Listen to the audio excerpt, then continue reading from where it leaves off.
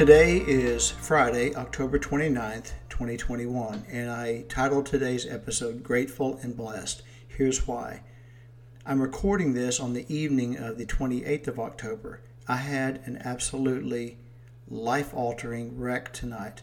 However, I'm grateful because I wasn't killed or seriously injured. Yes, I'm very sore and swollen, but I'll be okay. I'll heal from this over time.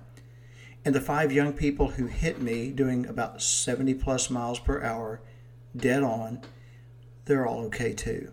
And so I realized that I was spared tonight, grateful to the grace and mercy and intervention of my God, who is in charge of everything. He's in control of everything.